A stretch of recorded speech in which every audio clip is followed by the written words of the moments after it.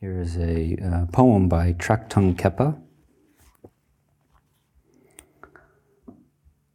The unborn nature of reality does not deny appearance. It only denies birth. The unfolding of appearance has never actually implied even an iota of separative self. Apprehender and apprehended are just a bit of mistaken inference. That is, that which knows and that which is known are just a bit of mistaken inference. Look into it carefully, and you will discover the substanceless, intangible magic of appearing never strays from wisdom's bright openness, like dreams in the nighttime mind. So when we're asleep, many things are vividly there in dreams, and by and large, you don't even know it's a dream. It's as real as anything.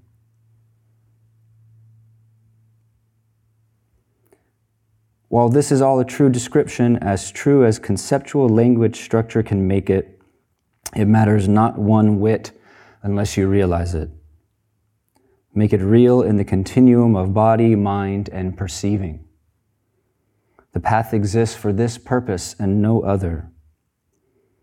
Body longs for the love known at the dawn of wisdom. A love known in and as life when wisdom dawns. Mind longs for the silence at the end of confusion. Feeling longs for the ease and tenderness of simplicity when ego-centeredness ends. Be ever so careful how you shape the longing that is your life. Ordinary longing crafts death from living. That is, ordinary longing, we are chasing after many things that all are going to vanish. And many of them vanish much sooner than we would like them to. Ordinary longing crafts death from living. Spiritual longing makes even greater life from death. So I thought I would organize my talks a little bit around actually a kind of pithy teaching that you find in the Mahayana Sutras. And this is called sometimes the 3 mystic doors of liberation or the 3 gates of liberation. And I'm going to go through one in each of the next 3 talks that I do. The 3 mystic doors of liberation. And I like the word mystic because much of, can we call this a process? Much of this is not something we really can talk about, understand, grasp, or negotiate with our thinking minds, as dismaying as that may be to the thinking mind. So they're mystic, they're mysterious, they're beyond the rational. The 3 mystic doors are wishlessness, which I'm going to talk about today, conceptlessness, sometimes for the Buddhist nerds, this is translated as signlessness. Talk more about that later. So wishlessness, conceptlessness, and identitylessness. So wishlessness. There's a saying that this always brings to mind by one of the great teachers, Mazu. Mazu was known as Master Ma, one of the Chinese ancestors that is considered to be this power of this person's practice. The power of this person's vow is a large factor in why Chan, which became Zen in Japan, rooted so deeply. And Mazu practiced in a time when there were Mongol invasions, and the country was being, I don't know all the political details, but a lot of turmoil from what he called the barbarian invasions. And in response to the koan, the great way is without difficulty, which you're probably familiar with, The great way is without difficulty. Simply discard picking and choosing. That's it. In response to that, Mazu said, "Despite my difficulties, for 30 years, I have not lacked for salt or sauce." So imagine that state of mind, 30 years of oryoki, and not once letting your mind be moved around by, where is the hot sauce? Or fill in the blank. Of course, it's a lot more profound than condiments. So what is the practice of wishlessness, and where does that door lead to? I also like the word wishlessness and wish because we don't use it outside of the usual context of, oh, I wish there was soy sauce, or I wish whatever. We kind of are like, wishing is sort of like a lazy prayer. I wish it was a little bit warmer, but we don't do much else than that. We just wish. But we are wishing. What wishes arise for you in this practice? I'll tell you some of the wishes that I've noticed in myself, and you can tell me if you see them inside of you. This mystic door of liberation is saying we need to pay these no mind. So one of them is comfort, a big one, the wish to be comfortable. In the 5 hindrances of Buddha Shakyamuni, that's in a way that is sensual desire. We wish to feel good. Not only do we wish to feel good, but we wish to only feel good. We have this immature demand, most of us, on the universe that we get the good half and we don't get the bad half. We've divided it into what I like, what I don't. You've heard this story. And you've heard how heaven and earth are rent apart thereafter.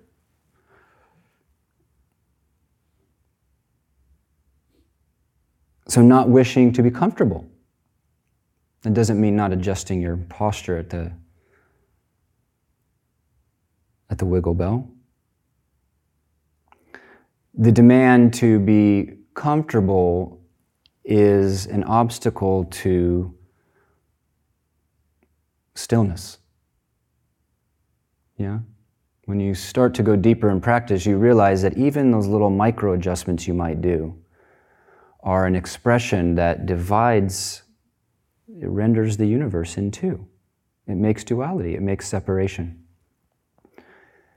You separate your body from your body, you separate your mind from your body, you separate your body from the universe, you separate, everything is separated. One thing is separated, everything is separated. Yeah, that's why the teachers say things like a single hair of discrimination and heaven and earth are rent apart. It just takes one hair.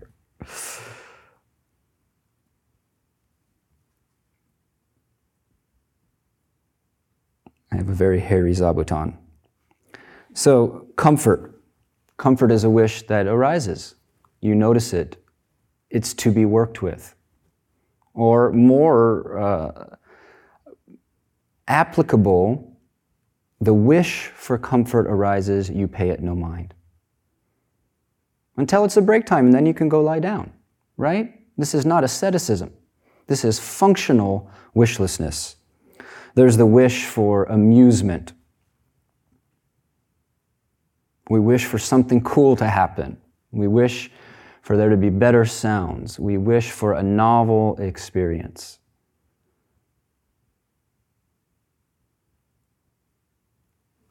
In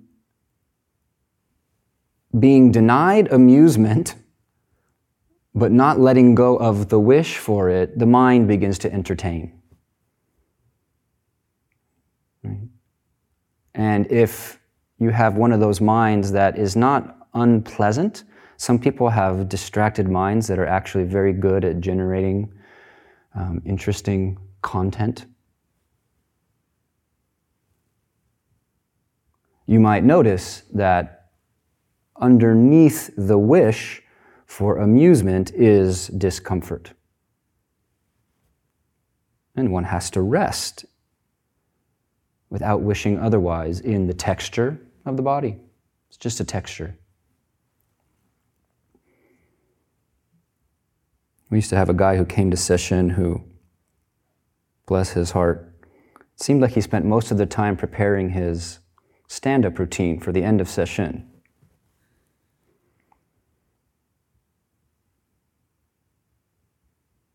So the wish to be amused, the wish for confirmation. That is, we wish to know, is it going well? Where am I? Can I get some feedback? No. Maybe the teacher looks and smiles at me and I think, oh, I must have a good practice. Or they don't and I think, oh, clearly they don't get it. The wish for confirmation, this is no joke because we're putting our energy, we're putting our life to some degree on the line here for this practice, and we wish to know that it's working. We wish to feel that there's progress. But as you've heard me say, to practice wholeheartedly is to lose the forest for the tree.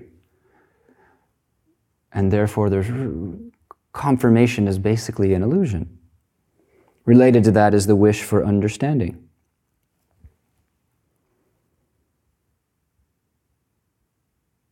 It's not that perspective and wiser relationship to experience is not going to happen. But the wish to feel that I've arrived at some understanding that I can now settle down into. Kind of like when you sit on your cushion and you dig your bum in there and you kind of want to do that with some understanding.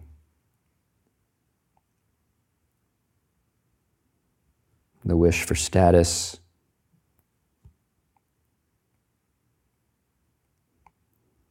The reason that there are all these different colored garments is just to irritate and bring forth in the human being the desire for status and just to see what the mind does around all of that.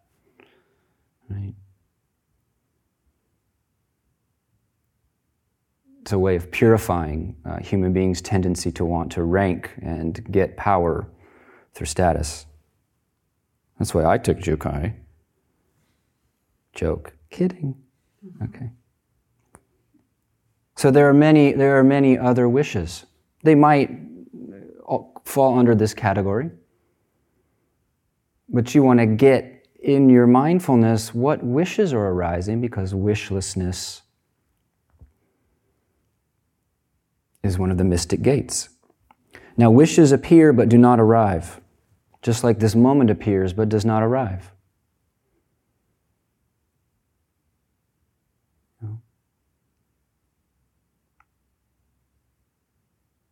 Just like a wave appears but does not arrive. You wouldn't say a wave has arrived.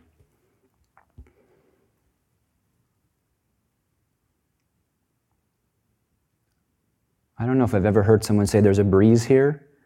Maybe someone would say there's a breeze here, but usually would say the wind is blowing, right? This is how we can relate more freely to what comes up internally. It's just an appearance, it never arrives.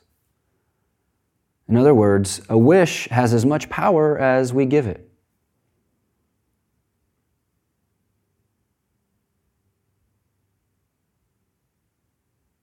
If it's a deeper current in life, you don't have to worry about some meaningful drive in you being dried up by your session practice. I don't think you have to worry about that. Because this vessel we're in stimulates the arising of all that is so-called obstacle to realization. It's like a poultice. Some of you have heard me talk about that. Do you know what a poultice is? I used to get these terrible boils It was so embarrassing. It was very good because then I had to lose face.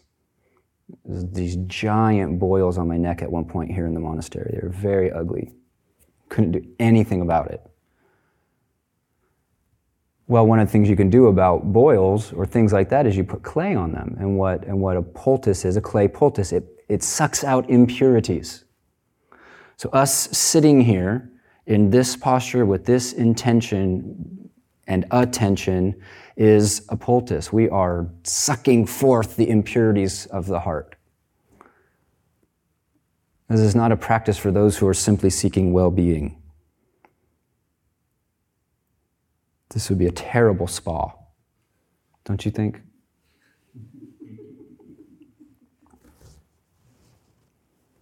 So wishes appear, and I'm saying, oh, it's good that wishes appear. In other words, to use more Buddhistic language, craving, it's good to see like what kind of craving and attachments live in the heart. They have to arise in order for them to be related to as waves rather than arrivals. That has to happen.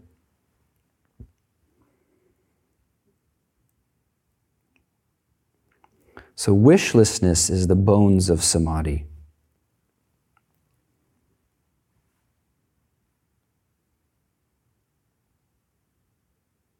It's the beginning, or it's one of the conditions that's there in that moment when we are in direct awareness, right? Wishlessness, here's the thing, we can infinitely wish for conditions that allure with the promise of being more optimal for practice. How to say that more simply? One can believe for very, very long that if only my body, my mind, my heart, the person sitting next to me, the zendo, etc., was more or less something, then I could finally do it. And you know what? If you believe that, you can take yourself off the hook.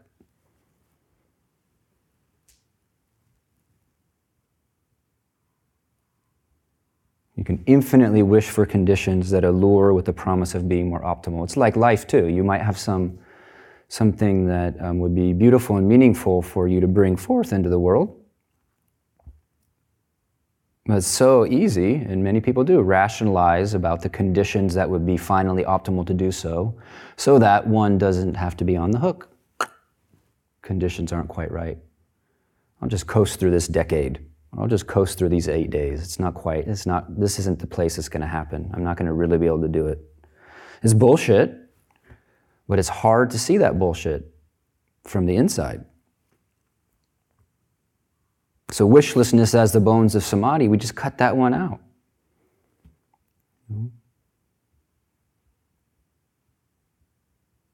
Actually, those who have sat for significant amounts of time in uncomfortable or very uncomfortable conditions, in hindsight can look back and see that those difficult conditions of body, mind, or environment helped them root more deeply. It actually kind of pins you to the spot. The more specific our conditions for okayness, the less range of freedom we have.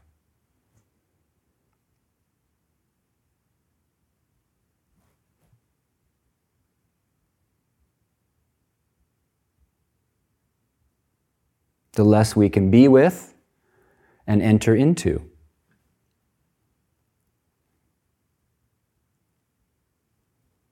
But there need not be any moment where we unhook ourselves or where we throw in the towel. With wishlessness, this texture is just fine. This ache, this sleepiness, this excitement, this array of sounds, it's just fine. It'll work. The more specific our conditions for okayness, the less free we are.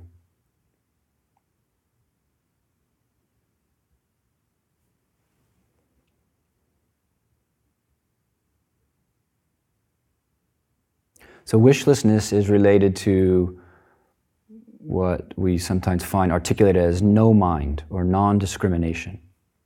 And that is an element that will be unfolded more explicitly, but it's basically non-preference.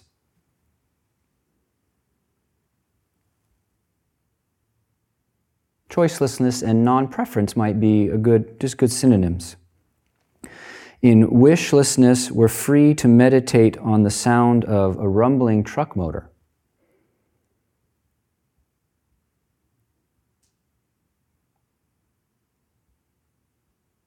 Or say one of the neighbors decides they're going to have a shooting party. We're free to meditate with that. With wishlessness, it might be perfect. Actually, it might have you be really alert. There's a Tibetan teacher, one of those naughty Tibetan yogis who is known for, he had no tolerance for the sanctimoniousness of monks in a particular monastery, and they thought they were very holy, so he would, during their sitting, go by and fire his hunting rifle to see who would lose their equanimity. So in wishlessness, we're free to meditate with whatever sounds come our way. And we're not talking about some kind of bite the bullet, I'll just passively accept the life that sucks. No.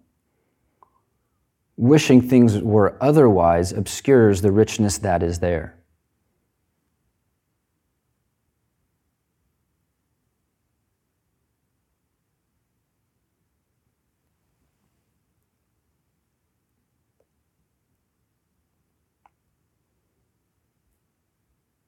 Wishlessness can be very subtle.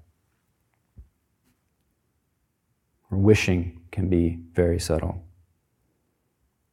We can want just a little bit more. Just a little. There can be just that hair.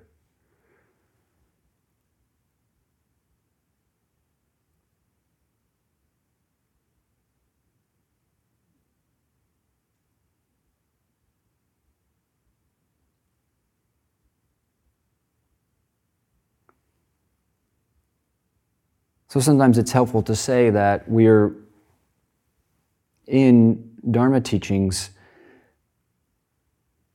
looking at the discriminating mind and the ways it's pitiful, not because it's bad for a human being to have opinions. In a way, if you look at culture, most human beings can't deal with opinions without them being toxic. You see that in social media. Human beings are equipped with opinions, they've become toxic. But opinion in itself is just opinion.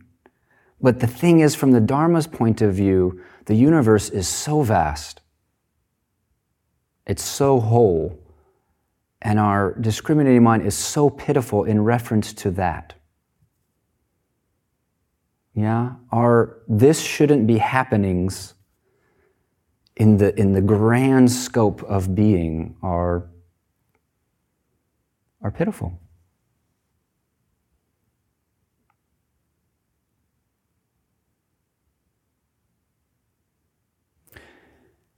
So entering the vessel of a spiritual practice is to intentionally limit. We don't talk about it that way so much. It's to intentionally limit the range of motion so that we can see how wishy we are. We intentionally pare down our ability to fulfill wishes so that we can actually see the wishiness. This is not to be mistaken for meek contentment.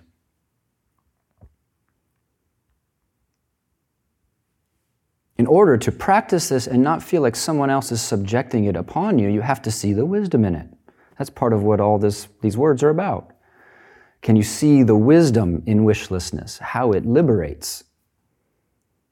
If not, then it feels like an imposition. And one could actually resent it.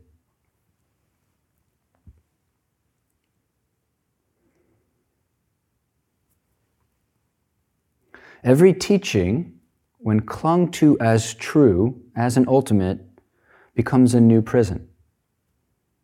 There are no verbal teachings of the Buddha that you could say, this is true, and if you're not flexible with, doesn't become a source of suffering. Even the Four Noble Truths are not ultimate truths. If it was true that life was suffering, then why would we follow the Buddha? Actually, the Buddha discovered that life is not suffering.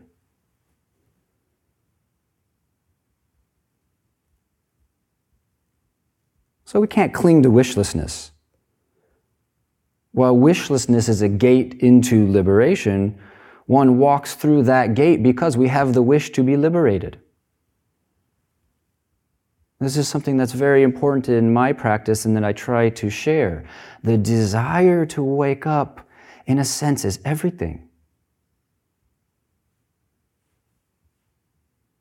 It's not like you're going to master a technique and the heavens are going to open. This is a matter of the heart. The wish to be liberated. So there are different facets of Dharma teaching. Sometimes in the classifications they say there are provisional teachings, like there are entry-level teachings, provisional teachings. So provisions are like what gets you through the night, right? Like if you get provisions if you go on a hunting trip or if you're in the military, you have your provisions. It's enough to get by.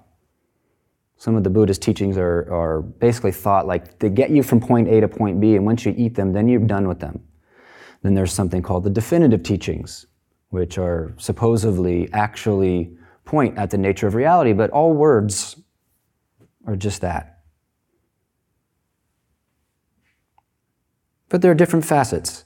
So one might hear that Dharma is learning to be satisfied with the moment and one's life. I don't know if you've heard that. I have a kind of unreasonable distaste for pop Dharma. But the Buddha never taught such a thing. He actually said it would be wise, a wise person is profoundly dissatisfied with conventional life. That it's a sham. It's a sham. The Buddhas and ancestors affirm heart's dissatisfaction with ordinary existence. This is why we have, you could read it mythopoetically, it might be literal. The Buddha left his good situation because it wasn't that good.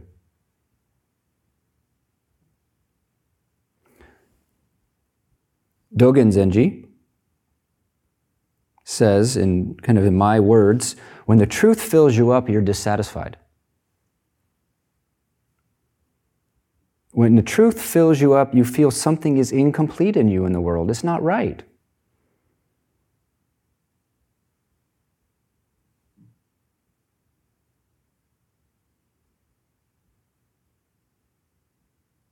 A mystic of another tradition might say, divine longing is itself wisdom. Divine longing is itself the divine. We're not trying to just settle in some, be here now, everything is okay. That's wrong. That's not the Buddha's teaching. Everything is not okay.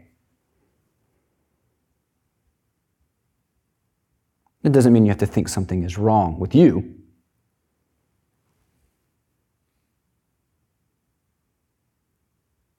I believe what Dogen and the Buddha is saying is that what the heart wants, the world of objects and experiences can only give surrogates of,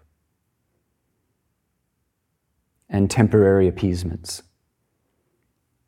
We can, what is it called? Not acquiesce, but settle. There's a better word.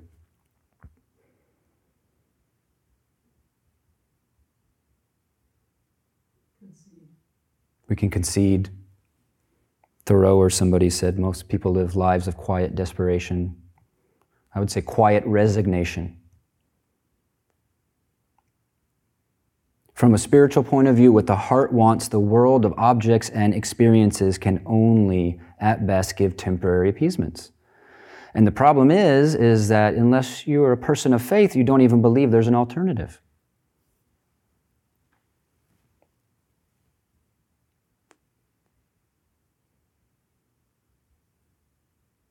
But not knowing there's an alternative is a kind of insanity. It's an insanity that's marketed as sanity. The sky has been stuffed into a thimble. Ordinary identity is a mistake, and it will never feel right. It will never feel right. The restlessness of the heart is accurate wisdom. This is what I think the Buddha is saying when he says the truth of dukkha.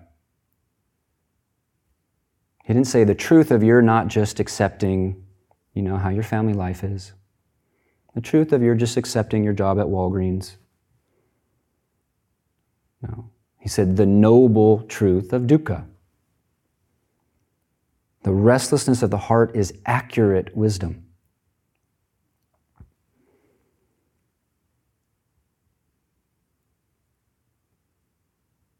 So we engage a kind of mature alchemy here. On one hand, wishlessness. We are releasing, dissolving the demands that this moment be what we want it to be. And at the same time, the longing to go beyond limitation, the longing to open up. The words don't matter. Simultaneously.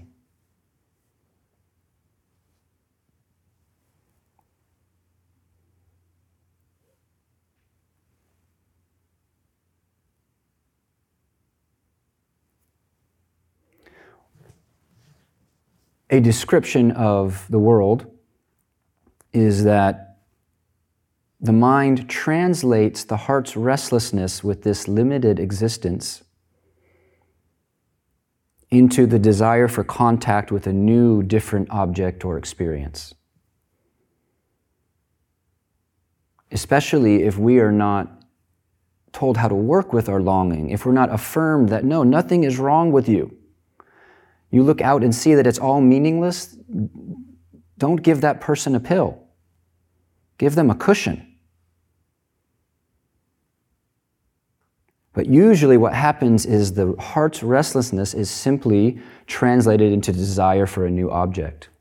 People feel, often in adolescence, that deep sense that ordinary life is meaninglessness, and they pay somebody some money and read some books and they go to grad school. Or they go to this country or that country. They take this or that up. Okay.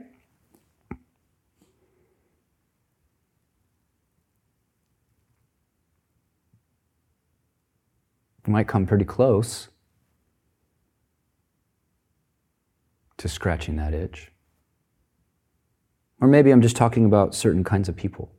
Probably there are many of you here who have this kind of heart restlessness. True nature is sometimes called a wish-fulfilling jewel. That's the jewel that you see in Jizo's, is it hands or, yeah, sometimes in the hand. A wish-fulfilling jewel. Or awakening is a wish-fulfilling jewel. Sometimes I think, oh, if I get awakening, then whatever I want, I'll get.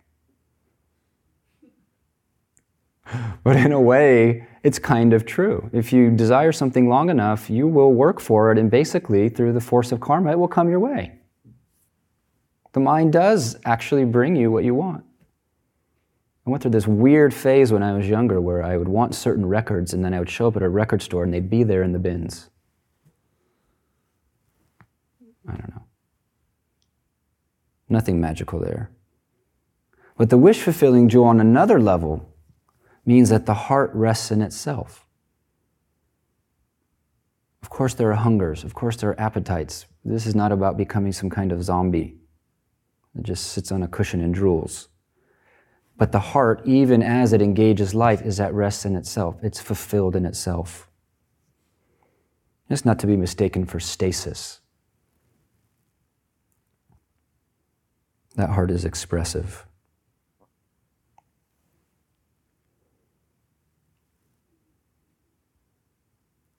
So we're working with sound.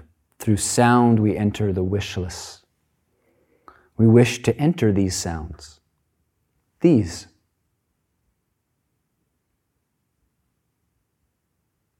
This is totally sufficient. You can't have an absence. All of the senses are always interpenetrated. It's like some kind of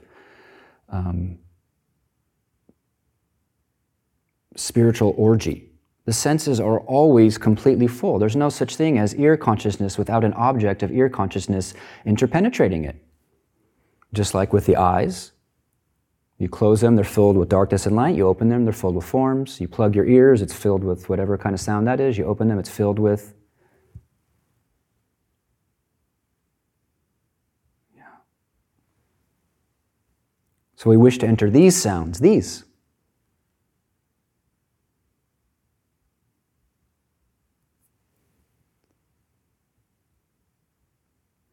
And each moment, everywhere and any now, blending attention into whatever sounds are happening.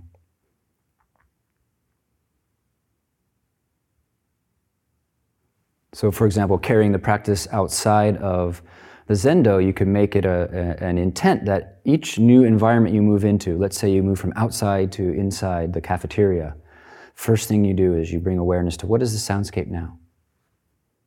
Oryoki is over. You listen to the symphony of footsteps. Come in the Zendo, you hear the birds, or you hear the lights, or whatever it is.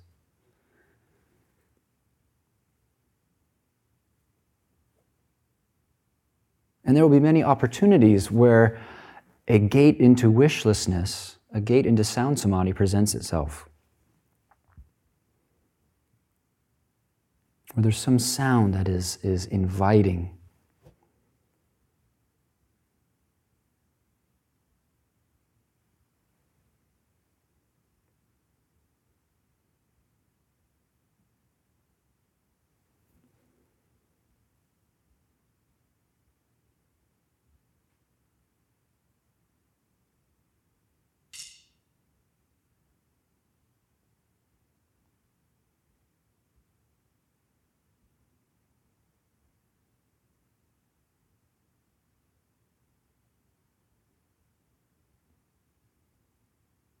Sometimes we're going to be able to do a quality of one-pointed absorption. We'll have people playing some kind of drones at different times. There might be a piece of music. As your thinking mind diminishes, many people begin to hear the nada sound, kind of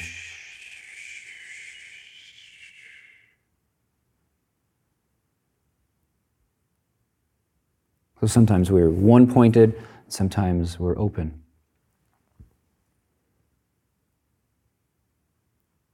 I want to return to that image I shared last night.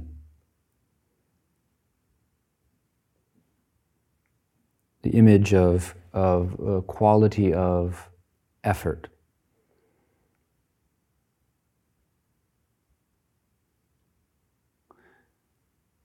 The power of samadhi doesn't build because of the desire to wake up.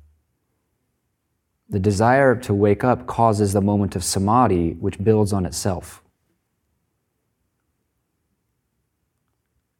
And so the more we incline towards that direct contact with our object, in this case sound, it has an energy that begins to circulate in the body, and it just becomes its own current. And so therefore continuity, the continuity of contact,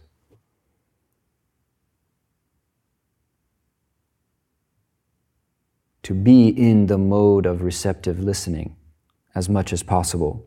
And this image is about that, with the lamplight, the cord, and the plug. So the lamplight is wakefulness, the mind in some degree of wisdom awareness. Those of you who've read the sixth ancestor, Hui Neng, he says that samadhi and wisdom are like a lamp and its light. So meditative awareness, presence, direct awareness, and the wisdom that is liberating come together.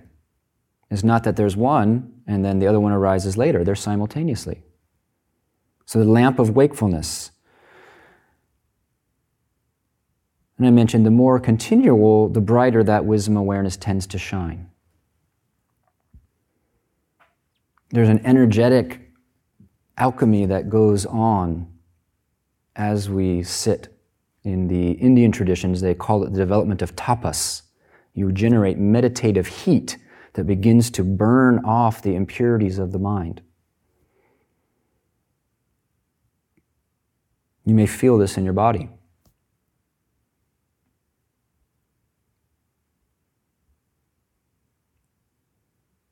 So we could say the lamp is the goal, and to keep the lamp lit is the goal.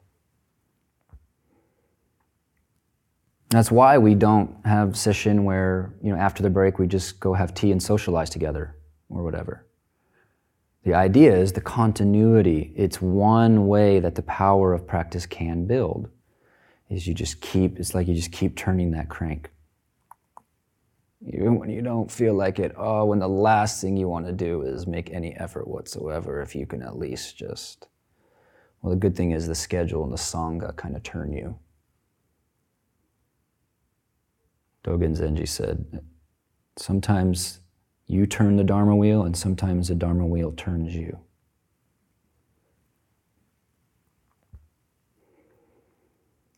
So the cord is a good image for something that connects something. You want to be connected to sound.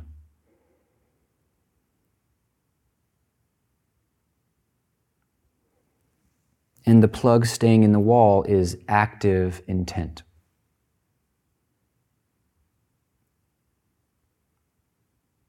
So when intent slips, now what comes first? Does intent slip, or does the karmic mind leap in? Or does the karmic mind leap in and overpower intent? Is this a chicken and egg question?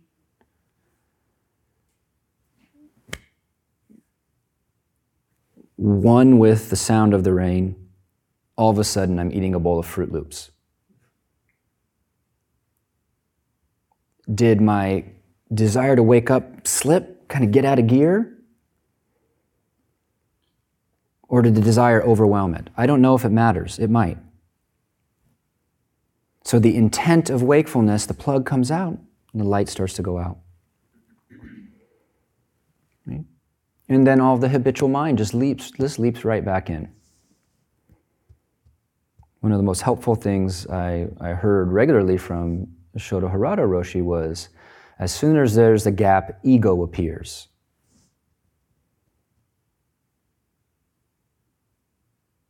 Plain and simple. As soon as there's a gap in practice, ego appears. Sometimes that ego is very subtle.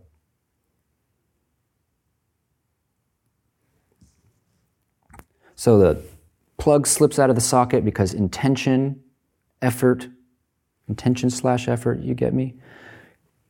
Slips, and then we slide back into the habit body, and we're distracted. Okay. And just putting that plug back in relentlessly. And one period of sitting is 1,000 times of this, maybe. Eventually, it will be less and less. Yeah.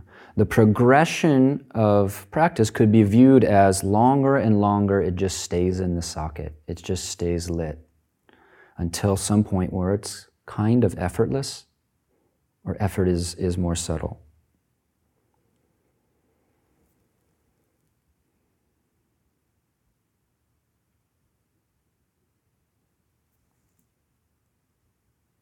It feels relentless at first, and then it just feels like steady discipline.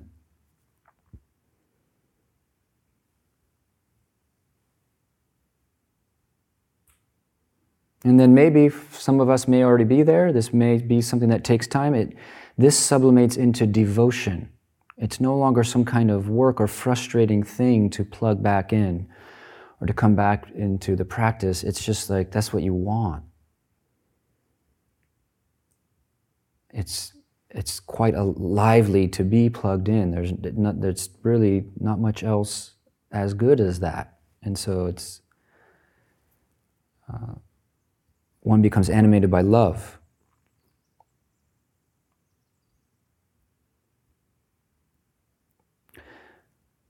So let me indulge a technicality of meditation for the benefit of some folks. An aspect of mind being developed in this particular kind of listening practice, which is one of its beauties, is clarity or illumination. The illumination that Master Hongzhi was talking about in the noon chant. That quality of illumination. Yeah, the Chinese would call it illumination. The Indian tradition would call it vipassana, seeing. In the sense of listening, there's a high fidelity quality to it. We are making more subtle the ear consciousness.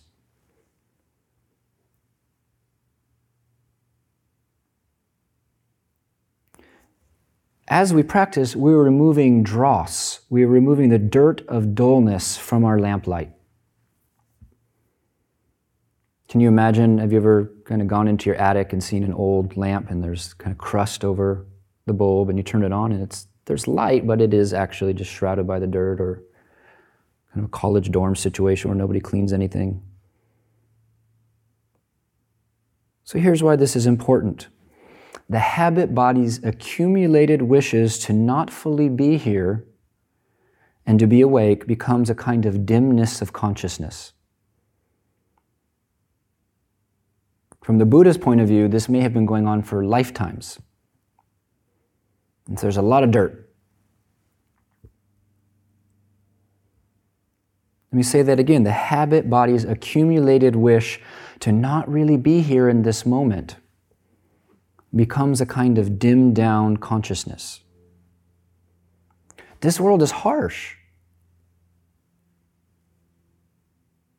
There are some realms it would take a saint to not retreat inwardly into a dialed down vitality of consciousness.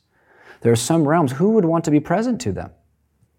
And all of us have been in the kind of realms. Why would you want to be present to that unless you had a deep vow? Why wouldn't you want to dim down your consciousness? And some people have nervous systems that are more sensitive than others. A weird thing, you can never know anyone else's mind or nervous system or body. I think you can never really know it. But it seems that way, that some people are much more sensitive. So this habit may have been survival or necessary in some situations.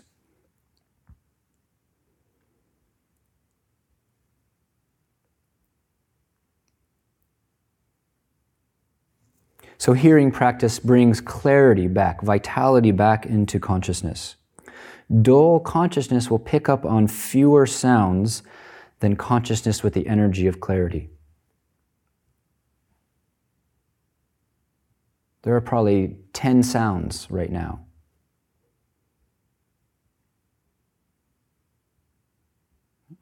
But consciousness has to be, the clarity aspect has to be increased in order for there to be that kind of sensitivity. Increasing the subtlety and diversity in the soundscape, it will likely support more samadhi, but it's actually not just some kind of audiophile trip or some kind of just sensual thing. Because if we cultivate this, when consciousness wants to dim down, kind of wants to retreat into oblivion, do you know what I mean? We're purifying one of the three coverings. The three coverings are indifference or ignorance. You can use those interchangeably. Grasping and anger. Right? And one description of the path is just purify the three coverings. Just remove the three coverings and there's Buddha nature.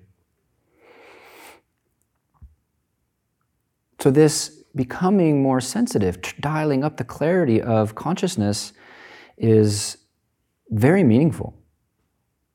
We're counteracting a deep force to disconnect from life.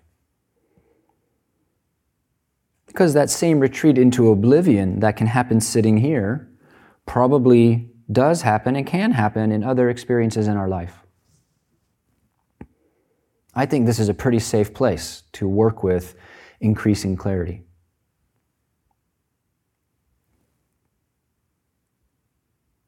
So to increase this clarity factor, occasionally inquire, is there any sound I'm not picking up on?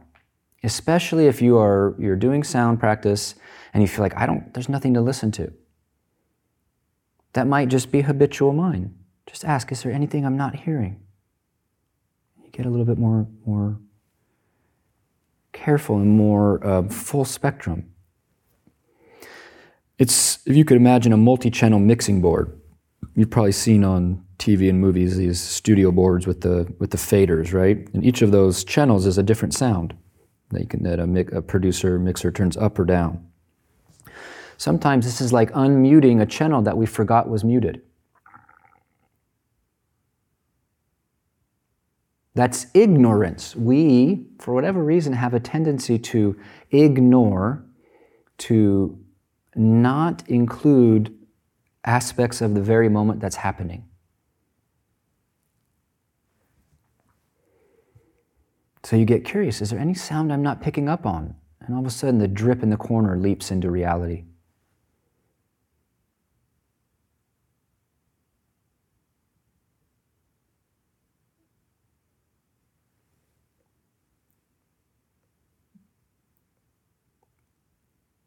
This clarity, this absence of the covering of ignorance also has a positivistic side. Both Hakuin Zenji and Hongzhi both say to shine through obstructions, to beam through all gloom. It's one thing that Master Hongzhi says. It's this quality of presence of mind being unobstructed by phenomena that are arising. You probably don't need to think of this about being a Dharma hero, that you're never going to get overwhelmed by some kind of emotion or feeling. That would probably not be helpful for most of us, to not be overwhelmed by feelings, ever. But this sunbeam presence is much less smothered by the clouds of emotion, mood, and feeling. Clarity is stability.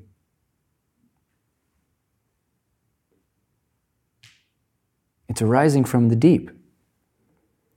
This is an increased ability to stay awake within the difficult, to stay awake with the repulsive, and maybe even harder, to actually stay awake with the attractive, that which is pleasant and pleasing.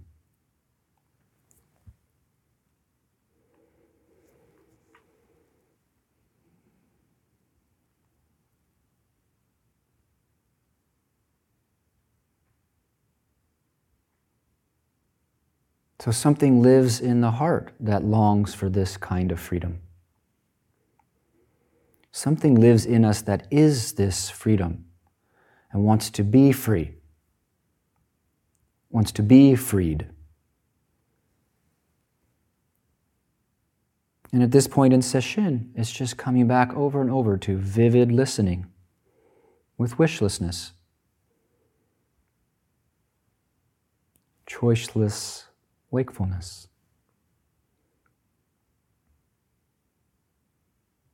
In the beginning of retreat, sometimes it's sort of like a cold block of butter on the counter. You thought you're going to make some cookies, but you actually just have to let it sit there for a little while and heat up a little bit. Sometimes you can heat up the knife. Sometimes you can put it in a pan.